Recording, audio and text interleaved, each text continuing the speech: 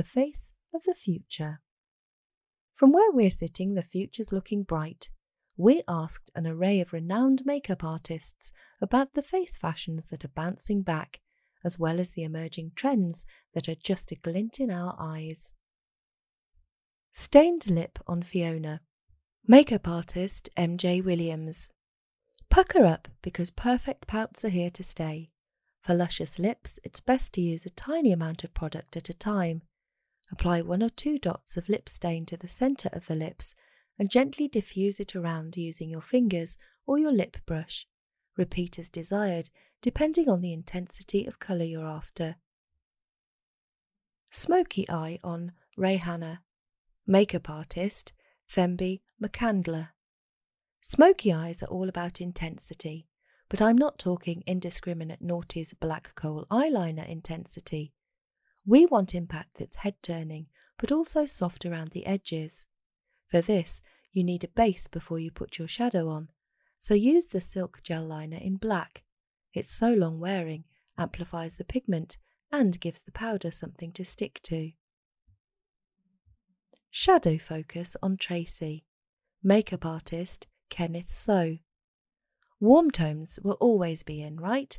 Start with a silk gel liner to draw out your desired shape. Then, after blending out with rusty hues, add a pop of olive with your shimmery shadow to dress up an otherwise day-to-day look.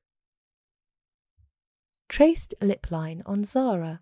Makeup artist Carol Lopez Reed.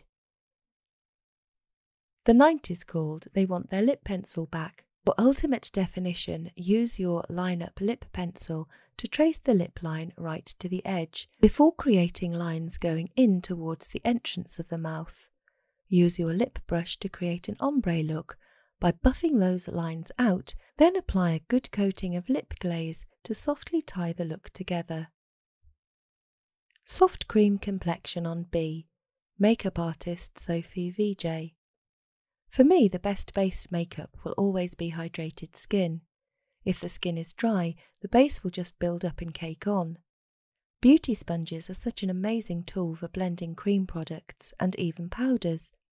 After powder, I always go in with a damp beauty drop sponge to put some moisture back into the skin.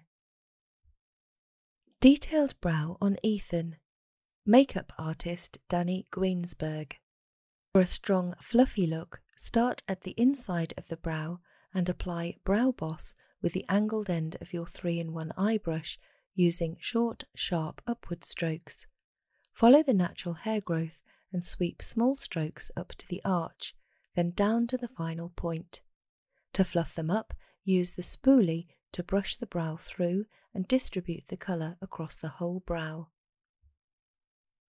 A touch of blush on Ali.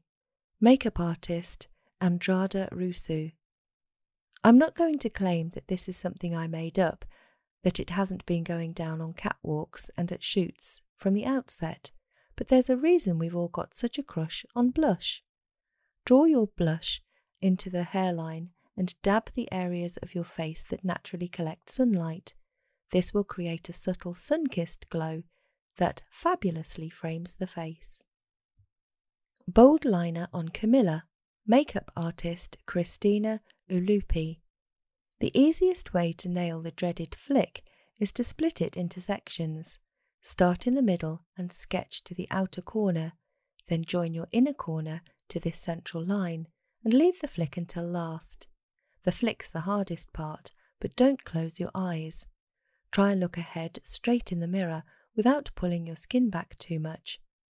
I normally sketch a top line from the bottom of the eye towards the eyebrow first, then map out a bottom line and join in a triangle.